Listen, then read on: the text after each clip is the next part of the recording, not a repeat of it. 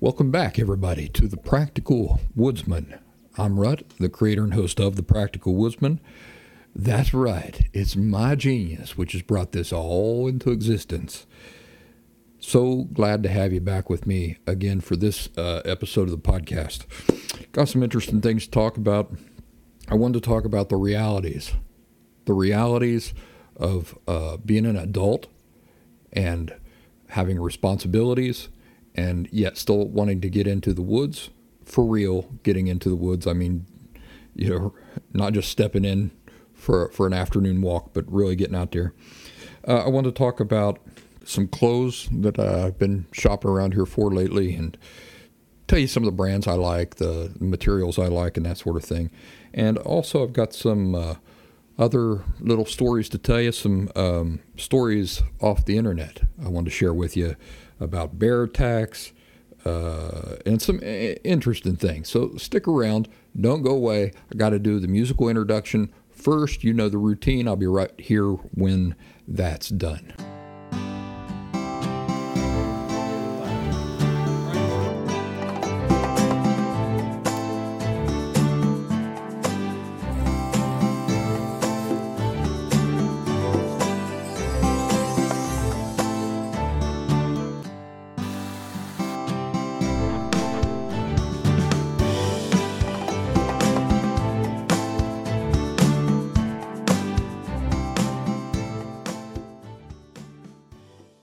Well, how you folks doing?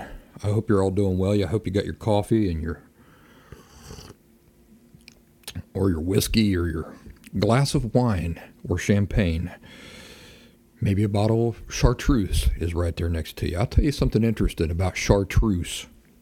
Have you ever had chartreuse, the drink, the alcoholic drink? It was originally created by monks as a life elixir.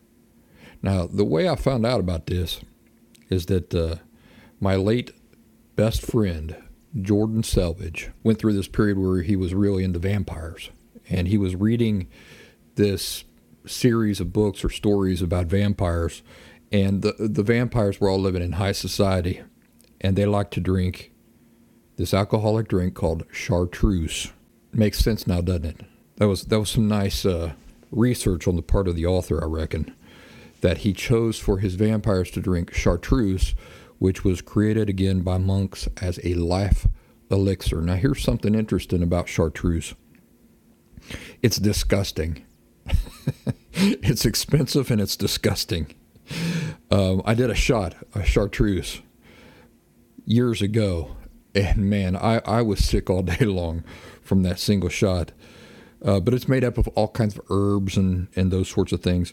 Another interesting thing about chartreuse is that it's the only alcoholic drink, or the only spirit or hard liqueur. It's not a liquor, it's a liqueur. But it's the only hard spirit to have a collar named after it rather than the other way around. That's the truth. So I had no intentions whatsoever to talk to you about chartreuse. Just talk about spontaneity. This coffee I'm drinking right here, I want to tell you a little bit about it. It ain't bad, but this is the coffee tin right here.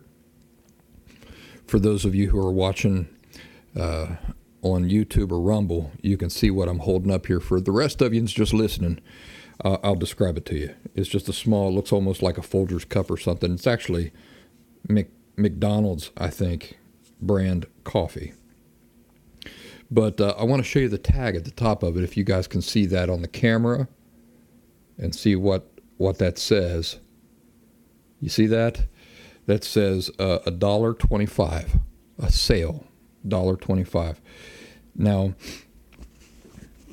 that brings me into a story about a friend I've got named Rocky, who lives around these parts. Good old Appalachian boy, probably in his mid-60s by now. Probably screeching pretty close up to 70. Got a big, long, ZZ top beard. He goes around here, and he dumpster dives. This is a true story. He dumpster dives and he brings stuff to me. So he gets all this stuff from the dumpsters and from who knows where. And he puts them in the back of his old car. I mean, this old car looks like, man, I need to find out exactly the make and model of this car. It's probably 1970s, late 60s, early 70s model car. And he still drives around in it. He drives about 2 miles an hour around town. You can always tell it's him because you get behind him and you're just cursing your life, right? Because you just want to, you're always in a hurry to get somewhere, and there's old Rocky driving about 2 miles an hour in front of you. But he goes around and he dumpster dives. And then he'll come. I used to live right next door to him. I don't anymore, but he knows where I live. So he'll come over and he'll say, "Hey, I got some stuff to give you." And he brings out these grocery bags where he's filled all this stuff. Sometimes it's stuff I can use, sometimes it ain't. Some of you might remember that show I did about a year ago, maybe even longer than that, about hats. That outdoor hats aren't just for Indiana Jones make-believe. I showed off a hat that Rocky had gave me, that he had dug out of the trash. He'd dug maybe a dozen of those hats out of the trash, and it was a straw fedora looking type of hat, really out of style. I cut the ribbon off of it and tied my own like leather ribbon onto it. But anyway, that's the Rocky I'm talking about. So back to this coffee. I don't think he paid $1.25 for this coffee. That's the sale price. I think they actually tossed it out in the dumpster. This would have been like not odd lots. What do they call odd lots nowadays? Big lots. Yeah, so like the Big Lots store, they would have probably thrown that out into the dumpster behind the store, and he would have dug that out. And he gave it to me. And I said, well, I'm going to hang on to all this stuff that he gives me. Not all of it, but this I ended up hanging on to. And I put this in a freezer, and I've had this coffee in my freezer since 2016. 2016. How many years is that? That's 7 years ago. He gave me this coffee. I put it in my freezer, and I said, I'm just going to hang on to that for emergencies, end of the world type stuff, who knows what. Well, I don't know if we're inching up to the end of the world this year or not, but I'll tell you what, with inflation, I've really started cutting back on some of my gourmet and luxury things that I'm used to enjoying. So instead of going out and spending $150 on a pack of Starbucks coffee this week or last week, I said I'm going to get Rocky's coffee out of the freezer. And I've been drinking the coffee all week. It's delicious. It's just fine. 2016, even if he did pay $1.25 for that. Can you imagine? Can you imagine getting a 12-ounce tub of coffee today for $1.25, even the cheaper stuff, with inflation and all that? No, I don't think so. So anyway, I try to stay prepared in different ways for travel and also for staying put here at home. Try to be prepared for hard times and unforeseen circumstances and that sort of thing. But I'll tell you what, I don't think anybody is as prepared for a serious collapse of society as much as my old buddy Rocky is. And probably the next best thing to being prepared yourself is to be friends with somebody else who is overly prepared and likes you. That's probably an important detail. They probably got to like you. And, that you can trust. Well, hope you folks are all doing well. Let's get into this discussion about real life and getting out into the woods. Many of you know that I grew up deep in the Appalachian backcountry. Didn't have running water growing up. Outhouses were a regular part of life. Locked my cousin Jared one time in the outhouse, and he got out. We locked him in the outhouse, and then we went down into the woods, a couple miles back in the woods playing and stuff. And we were laughing, thinking about him stuck in that outhouse because it was 100 degrees outside. So thinking about old Jared locked in that outhouse, burning up with, you know how it gets in an outhouse, the old-timey outhouses. There's just a hole under the outhouse where everything went. No compost pile or anything like that. I'm talking old style. We locked him in the outhouse, an outhouse like that. And if you can imagine 100 degrees outside and it just burning up, and the smells in there, and the flies and hornets and everything else. So we went down the woods. We're laughing about that and talking about, hey, who are we going to send back to let him out of the outhouse? Well, about 10 minutes passed. Here comes Jared strutting right down through the woods, found where we were at. We said, how'd you get out? He said, how do you think I got out? He crawled through the hole. He crawled out, down the hole and out the back of the outhouse. But anyway, I'll tell you another story about outhouses. My grandpa's outhouse was kind of like a community outhouse. But whenever I was there and using that outhouse, that's where I would catch up on like all the news of the community, because it would all be written on the walls inside the outhouse. So, you know, let's say I hadn't seen my cousins for a while or something. I'd be sitting in the outhouse, and there'd be like all the news written on the walls, the wooden walls of the outhouse. Another thing I remember about that is that corn cobs. That was always, my grandpa's outhouse was always filled with corn cobs. Do you know what the corn cobs were there for? Well, you know, we just come through a pandemic, and everybody freaked out and ran out and bought up all the toilet paper, right? And I was thinking about that, and I was thinking, why is everybody so panicked? You know, not too long ago, people didn't use toilet paper. So there's plenty of other options. Now, you can't flush those options down the commode, but there are other options. And corn cobs is one of those options. Now, if you don't grow corn or anything, I reckon that's probably not an option. But that's what we would use in my grandpa's outhouse. We'd use corn cobs without the corn on them. So just the bare corn cobs. So they'd all get shucked, and then you just have the bare corn cob. J.C. Penney catalogs and stuff like that. You know, where there's a will, there's a way. And life was pretty hard at times growing up. Now, when I was a child, I didn't really know that. Because when life is just, you know, when you only know one way of life, you know, you don't miss out on what you just have not had. So I loved it. I don't complain. I've told people in the city. I lived in Philadelphia, Pennsylvania there for a while. Also lived in the Boston area for a while. I'd tell people my story, and they'd say, "Oh, I'm so sorry. My goodness, sounds so rough." And I said, "I'm not complaining. I'm not complaining. Why are you saying you're sorry for me? I wish you had that kind of childhood. I wish everybody had that kind of childhood." Anyway, a little windy tonight. I'm getting off the topic. The reason I bring that up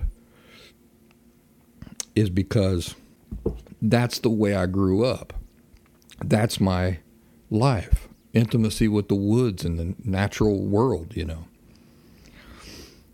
Moving off to Philly, moving off to the East Coast and living in the big cities and working a white-collar job, you know, in the medical profession. I can't say that I ever, you know, grew to love the city more than I love the country or the woods or the natural world. But one thing I kind of decided, probably in my early 30s, was that, for me anyway, a life where I'm living in the city, working in the city, but escaping to the wilderness frequently was a pretty good life for me. Now, I had lived, like I said, all my life growing up in the woods. I love the woods. I wish that I could reasonably live in the woods now.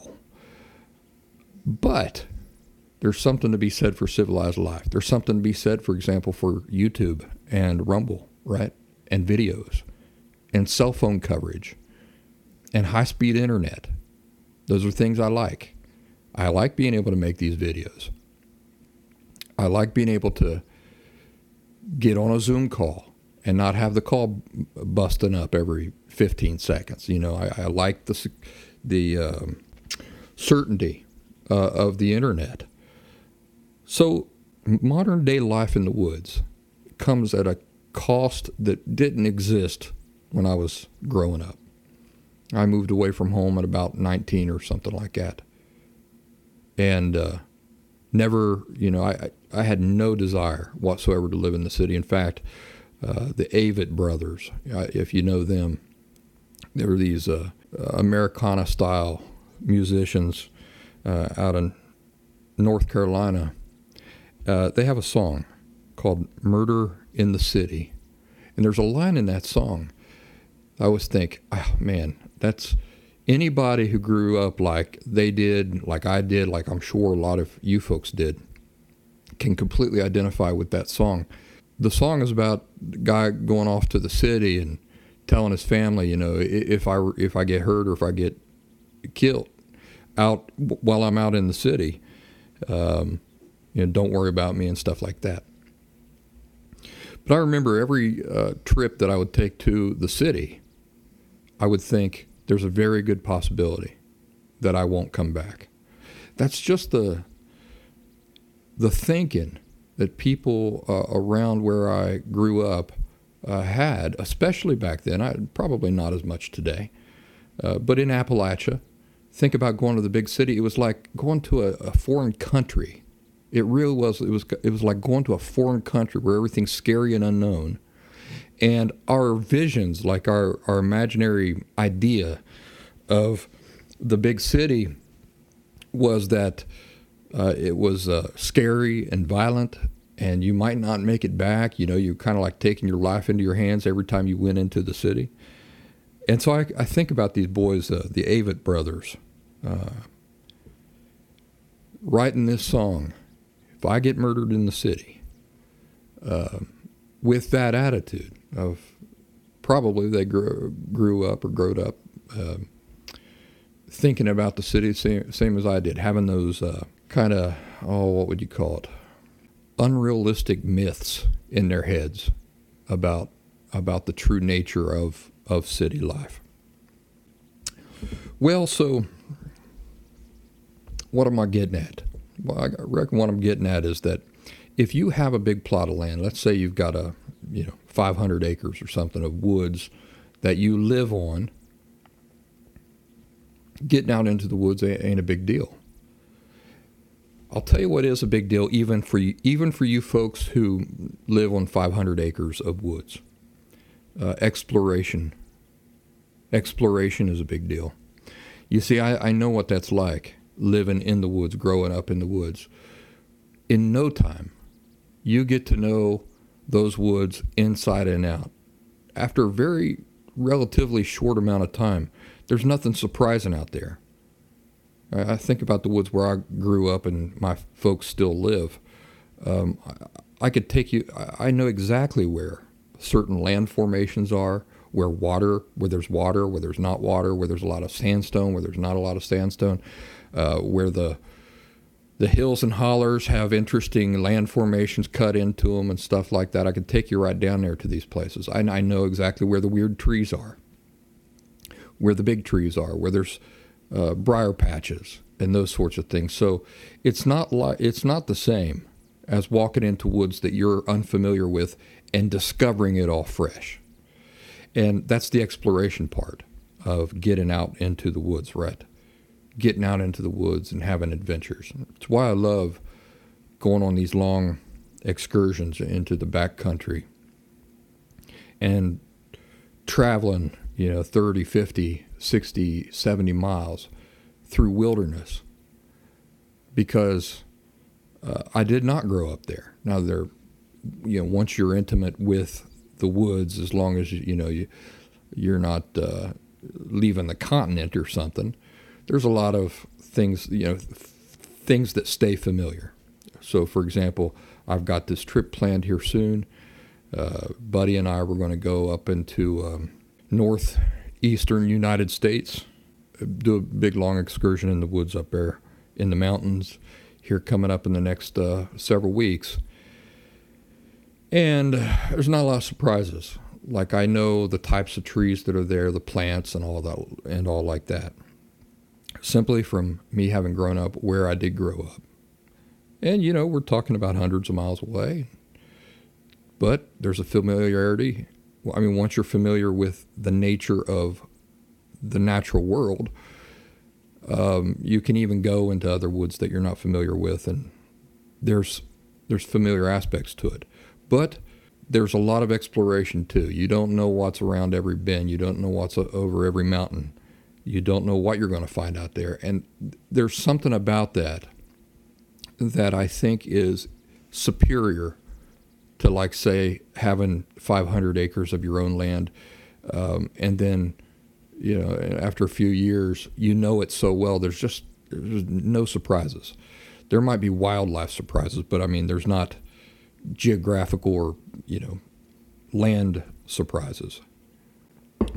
So what's that mean? Well, it means that people who like to do what I like to do for the reasons I like to do it. And, let me finish my thought. That once you become an adult and you've got responsibilities, it's not as easy to get out there as maybe it once was or is, depending on your life circumstances. I'd say most of you listening here have to work, right? The same as I do. I have to work. Anytime I take off to go on a big long excursion out in the backcountry, it's time I have to take away from work. I'm sure that would be true for most of you who are listening to me now on this episode of the show. So then let me ask you, when you get on the internet and you see folks it seems like they're always in the woods. They're putting up videos left and right, and they're always out in the woods. Is that realistic? No, let me be more specific. I'm not talking about just being in the woods. I'm talking about presenting scenarios where they're really supposedly, emphasis on supposedly, roughing it or showing off survival techniques or showing off shelter-making techniques and all these things. And it's just like every week they've got a video up. You for those of you who have been listening to me for any length of time probably know where this is going. Yes, that's right. I'm going into another rant about how that's not realistic. It's not realistic for real life. These folks are not truly in wilderness. If they're putting up a video every week of them in the woods, what does that mean? Well, it means that that's either woods that they own or it's woods that somebody else owns, that they're friends with. What it also means is that is not wilderness. Because remember, we just got done saying that if you, let's say 500 acres, that's a pretty good patch of woods, wouldn't you say? But if you own it and you live there, it's not wilderness because you know where everything is. You know it like the back of your hand. You can get out there every day. Guess why? Because you can be in your own bed later that evening. And, if you think about the true nature of a property like that, Most people are going to have like side-by-side roads cut out through the woods, right? Or ways where they can drive like a four-wheeler or an off-road vehicle just back in the woods to wherever they want to be, and then sit down and do their video, or sit down and do a little campfire, and have that thing put out by the end of the video and be back home eating a bologna sandwich at their own kitchen table an hour later, if that, 20 minutes later. So is that real wilderness? Or, I mean, can they present to you a scenario that truly represents what you would face in a real situation out in the real woods? When I say the real woods, I mean woods you don't know, woods you've not been in before, that you are out exploring in for the first time. Of course not. But the other thing is that the realities of adult life mean that nobody for real can get out into real wilderness, every week. It's just impossible. If you have a job, if you've got a family, if you're a parent, if you have any responsibilities whatsoever, it really complicates things, doesn't it? Let me tell you a personal anecdote here. Before I become a dad, I used to get out into the woods, out in serious woods, so woods that I don't know. I'm going out for the first time. I'm traveling through them multiple days and nights, and I don't know these woods. I'm there for the first time, and I'm learning all this stuff for the first time out in that area of wilderness. I used to be able to do that at most about twice a month. I might have like one big trip, I reckon maybe once every 3 months. But typically, month by month, I could get out 1 or 2 times on short trips. So I would have to plan ahead and say, well, I think I could get out there like right after work on a Friday night and be out by Sunday evening. And I would map out the mileage and figure out, if it was doable and everything. And every once in a while, I might use a vacation day and take off a Friday and head out on a Thursday night or something like that. That was when I was not a dad. I was living all by myself. I lived in an apartment, and I had no responsibilities really. I was just living for myself. And even then, I could only get out for real about once every 3 months. And on short trips, maybe twice a month. Now you throw in real life responsibilities, fatherhood, maybe you get married, maybe your parents get sick, or regardless, you've got responsibilities to people, right?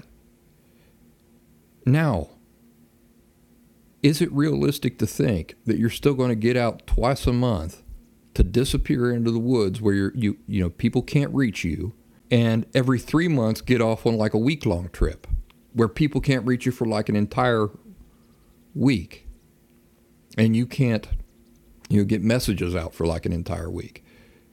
Is that realistic with any degree of responsibilities whatsoever?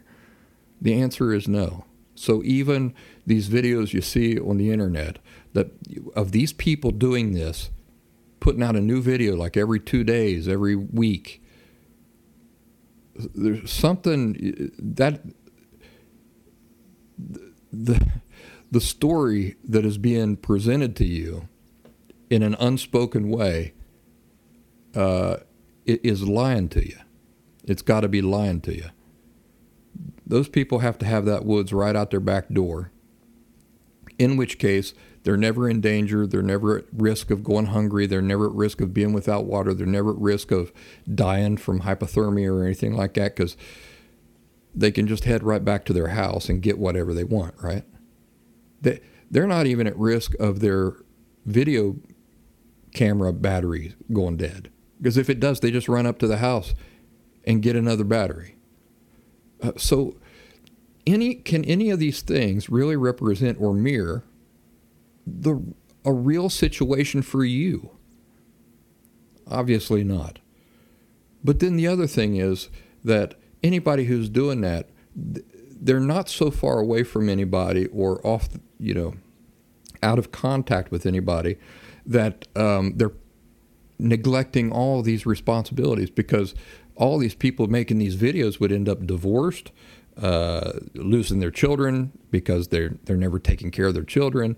They would lose all their friends, right, because they're not living up to any of their responsibilities to friends or family. So I wanted to have a discussion about these sorts of things to paint the reality that if you're only able to get out into the woods once or twice a year, and you say, man, I see these guys on the internet, they're out there all the time, having all these adventures and everything, really quote unquote roughing it out there, right? Going hardcore out in the woods. I'd tell you they're not. They're not. They're not. Again, the image being presented to you in an unspoken way in these videos and stuff are not representing the whole truth, because the real truth is that grown-ups have responsibilities, and very, very few people are making a living just going out into the woods for weeks at a time, every single week or every single month, so that they can put up these videos. No, if they're putting up these videos, they're on land that they're already incredibly familiar with, in which case they're never at a risk for anything. So when they build a shelter on their own property, which is just, they're a quarter mile back in the woods on their own property, and they spend 4 hours building this big elaborate shelter and heat shield, which don't work, by the way. Heat shields don't work unless they're made out of rock, and then they work because they absorb heat and radiate it back out. But these wood reflectors that you see people building behind their campfires and stuff, those things don't work. But anyway, building these big elaborate things, right? And you say, man, they're living the life. They're living the life. Well, they're not really, because it's not real. It's not real. If you were out in the wilderness, would you have 4 hours to build some big, stupid, elaborate shelter when you're trying to get rescued or trying to get out or trying to get from point A to point B? Now, you're not going to spend 4 hours building some dumb shelter like that. So, the practical woodsman here, in many episodes, I have railed against the artificial nature of many of these videos. And, in the past, I kind of alluded to some of the people that I have in mind a lot of the times when I talk about these sorts of things. I regret that. I wish I had not even alluded to anybody, because I bear them no ill will. At the same time, I like to be able to express to you folks the true nature of what it's like to truly be out in the woods for real, truly out in the woods. And so I hope I've painted a nice picture for you. I hope that I've helped you see the true nature of the difference between being on wooded property that you own and being out in a wilderness area that you're not familiar with. It's not your wilderness area. You've never been there before. There's an exploring element to the one that does not exist with the other. There's a self-reliance factor, a heavy self-reliance factor that comes into play when you're in wilderness that you don't know, that's not yours, that's not near your home. A self-reliance factor, a self-sufficiency factor. I don't like the word self-reliance. but a self-sufficiency factor that comes into play when you're in true wilderness that does not come into play when you're on your own property. Even if you own 500 acres, even if you own 1,000 acres, there's not a self-reliance factor there that does exist when you're in true wilderness. And then the second thing is the true nature of being a grown person, a grown adult with responsibilities. You can't always get out into genuine wilderness. Many of you might remember that I had plans to go out. I had big plans to go out back in November. I had planned forever for that trip. And I was looking so forward to it. I was looking forward to getting out there, shooting video. It was going to be, it was like a 45-mile trip that I had planned. And, gorgeous, pristine wilderness. And I got sick. No, what happened? Something happened that I wasn't able to go on that trip. And then I rescheduled it. And so I rescheduled it for January, like early January.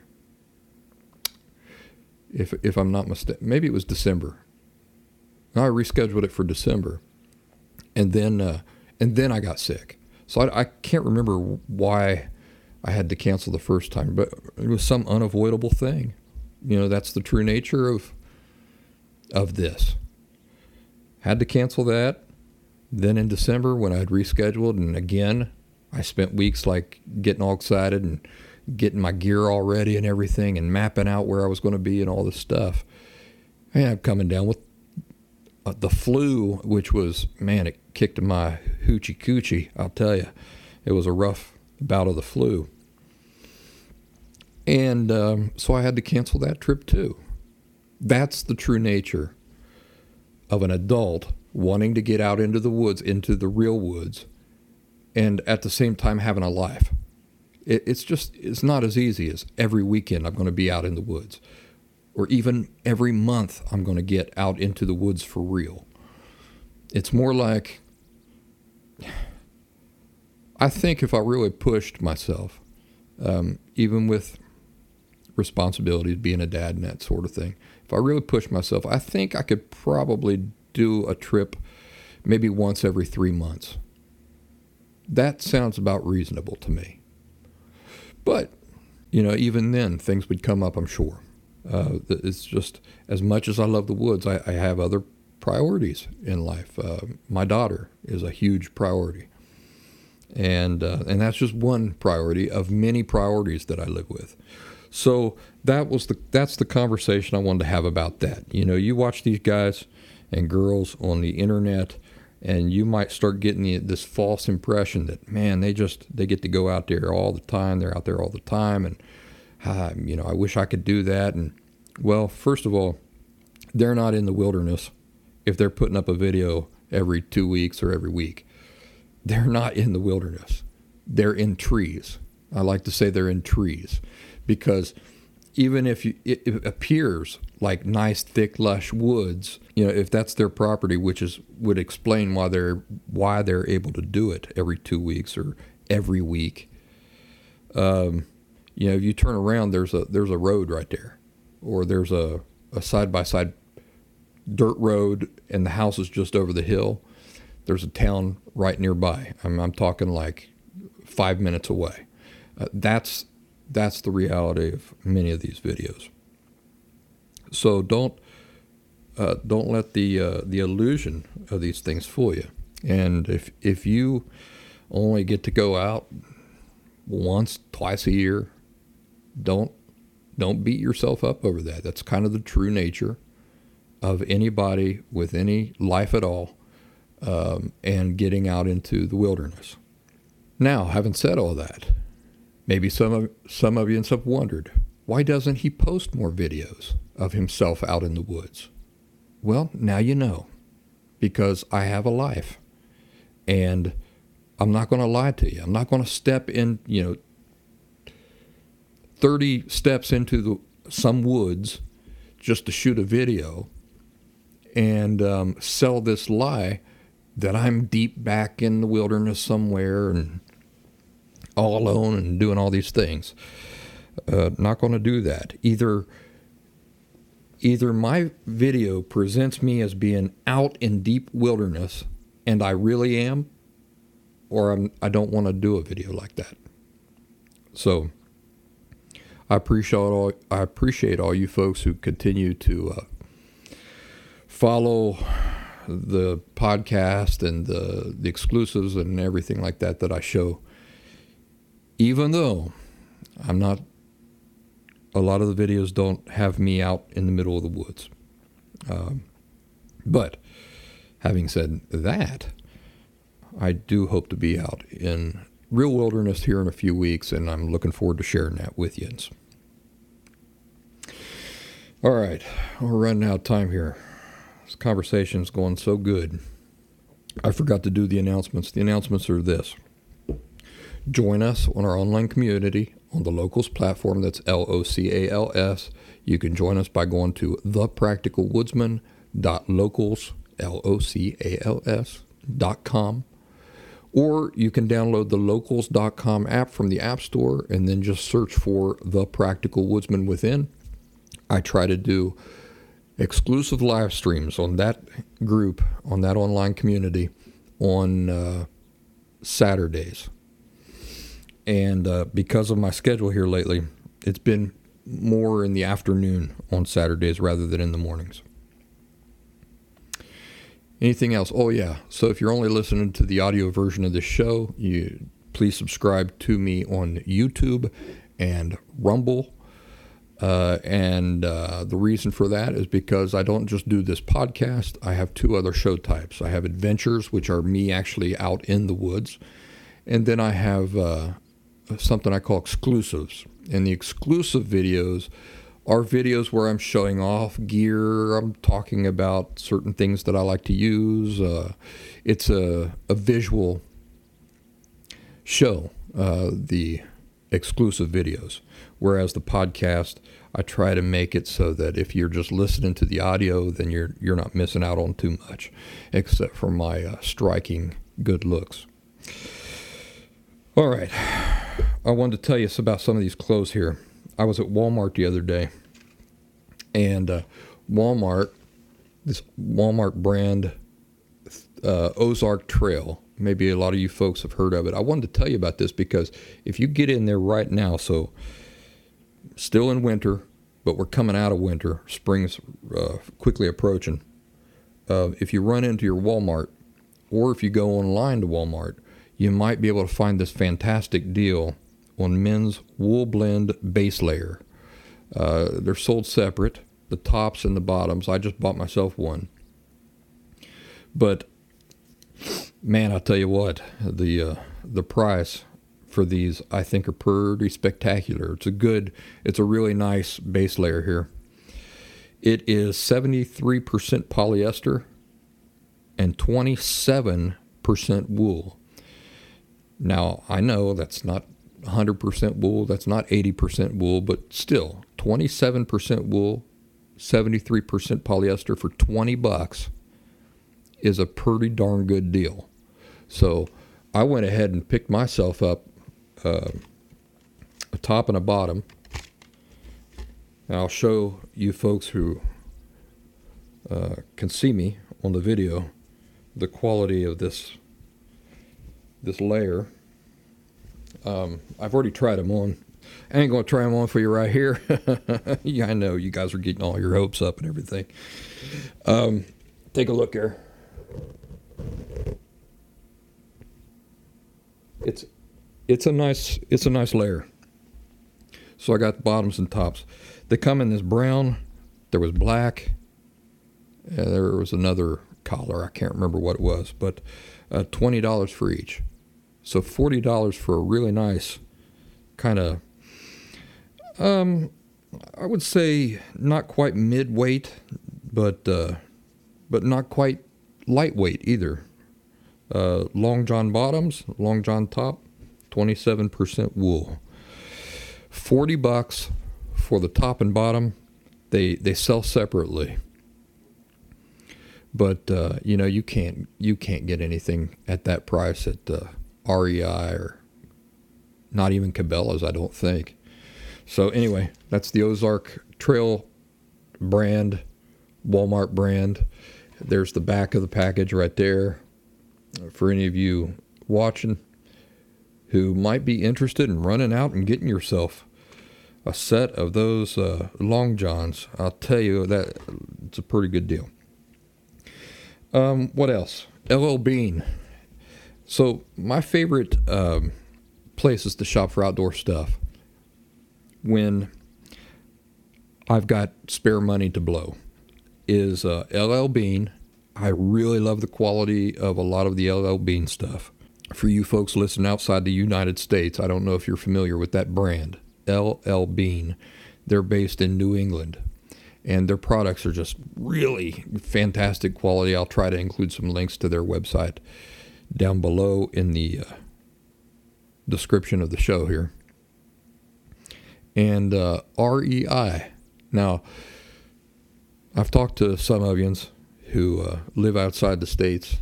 I've heard you say you don't have REI, you don't have LL Bean. But, check online. You might be able to explore what they got. I really like REI branded stuff. So REI is like an outfitter store, but they sell like Marmot. They sell Mountain Hardware, the big brands. But then REI has their own branded stuff. So it's just like if you go to the Piggly Wiggly. Piggly Wiggly's got their own coffee, their own oatmeal, those sorts of things. You go to Walmart. Walmart's got their own brand of coffee and oatmeal. And so you can end up saving money and getting typically things of similar quality to the big brand names. REI does that. And they'll sell like soft shell jackets and stuff like that, tents, sleeping bags, socks. And I think they're every bit as good quality as things like Darn Tough socks. I don't know if you folks know that. By the way, you know why they're called Darn Tough? It's a play on words. But yeah, I really like the REI branded stuff. So I have a windbreaker jacket. It's kind of like a windbreaker / raincoat / hard shell that I wear. It's an REI brand jacket, and I think it's every bit as good as like Arc'teryx, Mountain Hardware, Marmot, and I paid a fraction of the cost for it. So I like doing things like that. Also, this time of year, coming right out of winter, going into spring, man, I'm like a hawk checking out the deals and the sales and everything like that. So I end up getting this Marmot soft shell here, which is polyester fleece, but it's just the right weight. I love that against my skin when I'm working around camp. In the evening, it's starting to get cool, but I'm working. I don't want to have a big bulky jacket on, being around the fire, and it's not really freezing cold. So the weight of this fleece here, I really, really like. For those of you who are just listening, it's just a light fleece, but it's a Marmot brand, and I got that on sale on Amazon for $40. It usually sells for almost $100, that jacket. I got it for $40. So, right now it's a really great time to buy this sort of stuff. Back to LL Bean, I got this 100% merino wool sweater for, golly, what'd I pay for it? $30, $40, something like that. It's ridiculous. It's $150 wool sweater. I got it for a real reasonable price, and I bought 2 of these because they're just so thick and well made. Now here's the trick on this. You can't be too picky about collars, all right? So apparently it's like a light baby blue. Apparently that's a color nobody wants to wear, and that's why that was on such a fantastic sale. My argument is, who are you dressing up for when you go out into the woods? Who are you dressing up for? It just has to. It has to serve its purpose, and as long as it's serving its purpose, who cares what color it is? But we live in a world, don't we, where people are thinking about what they're going to look like in pictures and everything like that, and that's really the only reason they're going out there in the first place, is so that they can show off the pictures. That's not why I go out there, and I'm sure that ain't the reason a lot of you folks go out there either. Anything else to say there? No, that's just a lot of good sales going on right now. Save a lot of money if you ain't too picky about the collar of things. Let's see here. That was the same way, by the way, with this Marmot sweater, this Marmot fleece. The only reason I got that for $40 is apparently nobody likes this collar. It's brown and yellow, and I happen to love it. I love the collar, but even if I didn't, for $40, that ain't a bad price. And one other thing I'll say about fleece jackets and fleece quarter zip pullovers. If you go on Amazon, Amazon has their own branded clothes, which are called Amazon Essentials, I think it's what they're called. You can get these fleeces for, what did I see them for?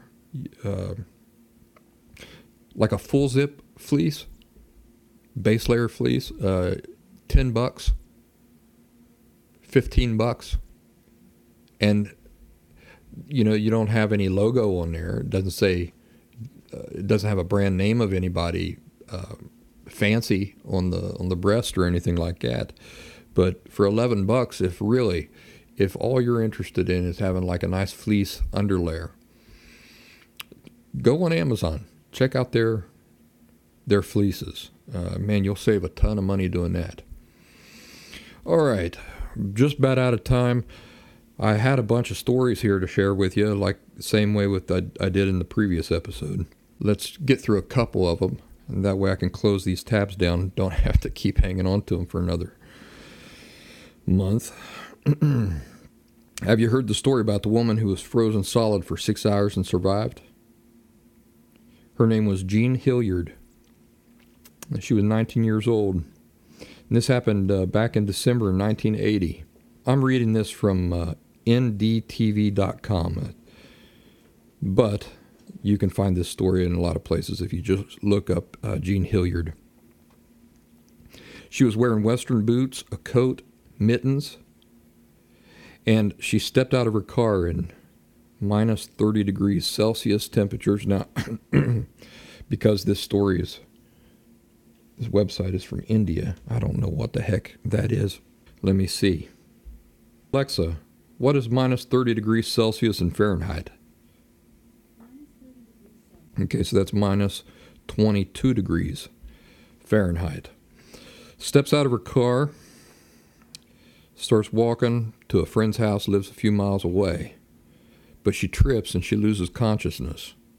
Trips, knocks herself out, and guess what? 6 hours pass. Her lying there, minus 22 degrees Fahrenheit, knocked out cold. See what I did there? Pun intended. When they find her, she's frozen solid. And her friend Wally Nelson finds her. She's out in her front yard and recognizes her, rushes her to a hospital 10 minutes away. When she grabs her and pulls her up, she's frozen solid like a 2x4. Frozen solid like a plank. But the friend noticed that there were a few bubbles coming out of her nose, even though her body was as stiff as a board. She gets her to the hospital. They think she's going to die. They can't even get a needle, like an IV needle, into her arm. The needle keeps breaking off. She's frozen that hard. The article says, despite their belief that she was close to death, they still chose to initiate the process of warming her up using heating pads. By mid-morning, Miss Hilliard woke in spasms. I can't explain why she's alive, Dr. George Sather, who helped treat the young woman, told the New York Times. She was frozen stiff, literally. It's a miracle. The body was cold, completely solid, just like a piece of meat out of a deep freeze. The doctor recalled that her pulse hardly registered through her frozen skin. Her body's temperature was too low for a thermometer, but in several hours, wrapped in an electric heating pad, she began to revive. Isn't that an amazing story? Well, don't you go out trying it yourself, ladies and gentlemen, because you might not have the same outcome that Jean Hilliard, age 19, had back in 1980. From WSAZ, Huntington, West Virginia, my local news channel. Hiker missing for months, found dead, with his dog still alive by his side. Archuleta County, Colorado. A tiny Jack Russell Terrier survived in the Colorado mountains for more than 10 weeks after her owner died of hypothermia, despite losing half her body weight, a rescuer said. Richard Moore of Pagosa Springs, Colorado, and his 12-pound dog Finney had set out to climb Blackhead Peak east of the town on August 19th, but never returned home. From the starting point, the hike to Blackhead Peak gains 2,150 feet in elevation. When a hunter come upon the 71-year-old's body in the San Juan Mountains on October 30th, Finney the dog was still there with him, despite being down to just 6 pounds. Finney's magnificent story of survival is a testament to her dedication and loyalty to Moore, the owner. Jack Russells are pretty fierce. I have to say, they're tough little dogs, somebody said. The hunter found Moore's body about 1.5 miles east of the peak. Moore, who was an experienced hiker, died of hypothermia. Many of you know hypothermia can cause people to become disoriented and confused. I've seen this happen. I saw it happen to a good buddy of mine. Actually, the same buddy who's going to be going on this trip with me here in a few weeks. I'll keep my eye on that guy. If that dog could talk, it would be an amazing story, somebody said. We probably could not even believe the story the dog would tell. Well, I don't know about that.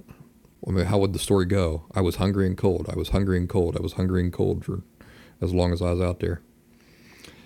Another story from WSAZ, Huntington, West Virginia. Officials cancel cougar warning for neighborhood after finding animal was just a house cat.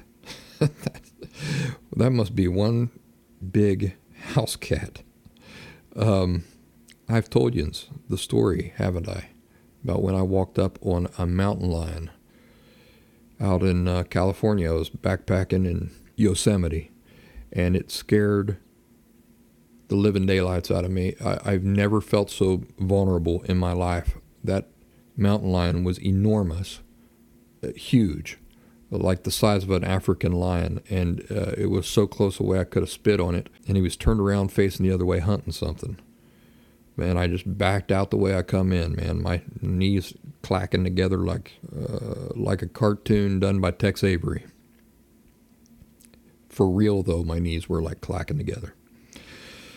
All right, WSAZ, man sets potential world record by taking down 780-pound black bear with bow and arrow. A hunter in North Carolina possibly set a world record by recently taking down a massive black bear with a bow and arrow. Got a picture of this thing here. He is massive. Brad Jones, 51, of Greenville, was at a friend's farm in Chocowinity last weekend when he brought down the black bear. The Wildlife Management Division said the team believes this may be the largest bear killed with a bow and arrow, at least in North Carolina. How much you want to bet that 300 years ago, the American Indians were bringing down bear that big and bigger with their bows and arrows, which were not compound bows and fancy razor-tipped arrows and stuff like that. I bet they were. All right, I've got some more interesting stories to talk about, but we're going to save it for the next episode. So make sure you join me in that episode. I'll tell you about the guy who dissolved in a boiling acidic pool at Yellowstone Park. I'll tell you more bear stories. I'll tell you about the girl who survived a plane crash and 11 days in the jungle alone. I'll talk to you about sleeping with half a brain. and some other really interesting things. Folks, thanks for joining me here on the Practical Woodsman Show or podcast, whatever you want to call it. Hope you guys have a wonderful week, and that's all I've got for now. I was trying to think of something clever to say, and I can't think of anything clever. So we're just going to leave it as it is. You guys take care. I'll see you next time.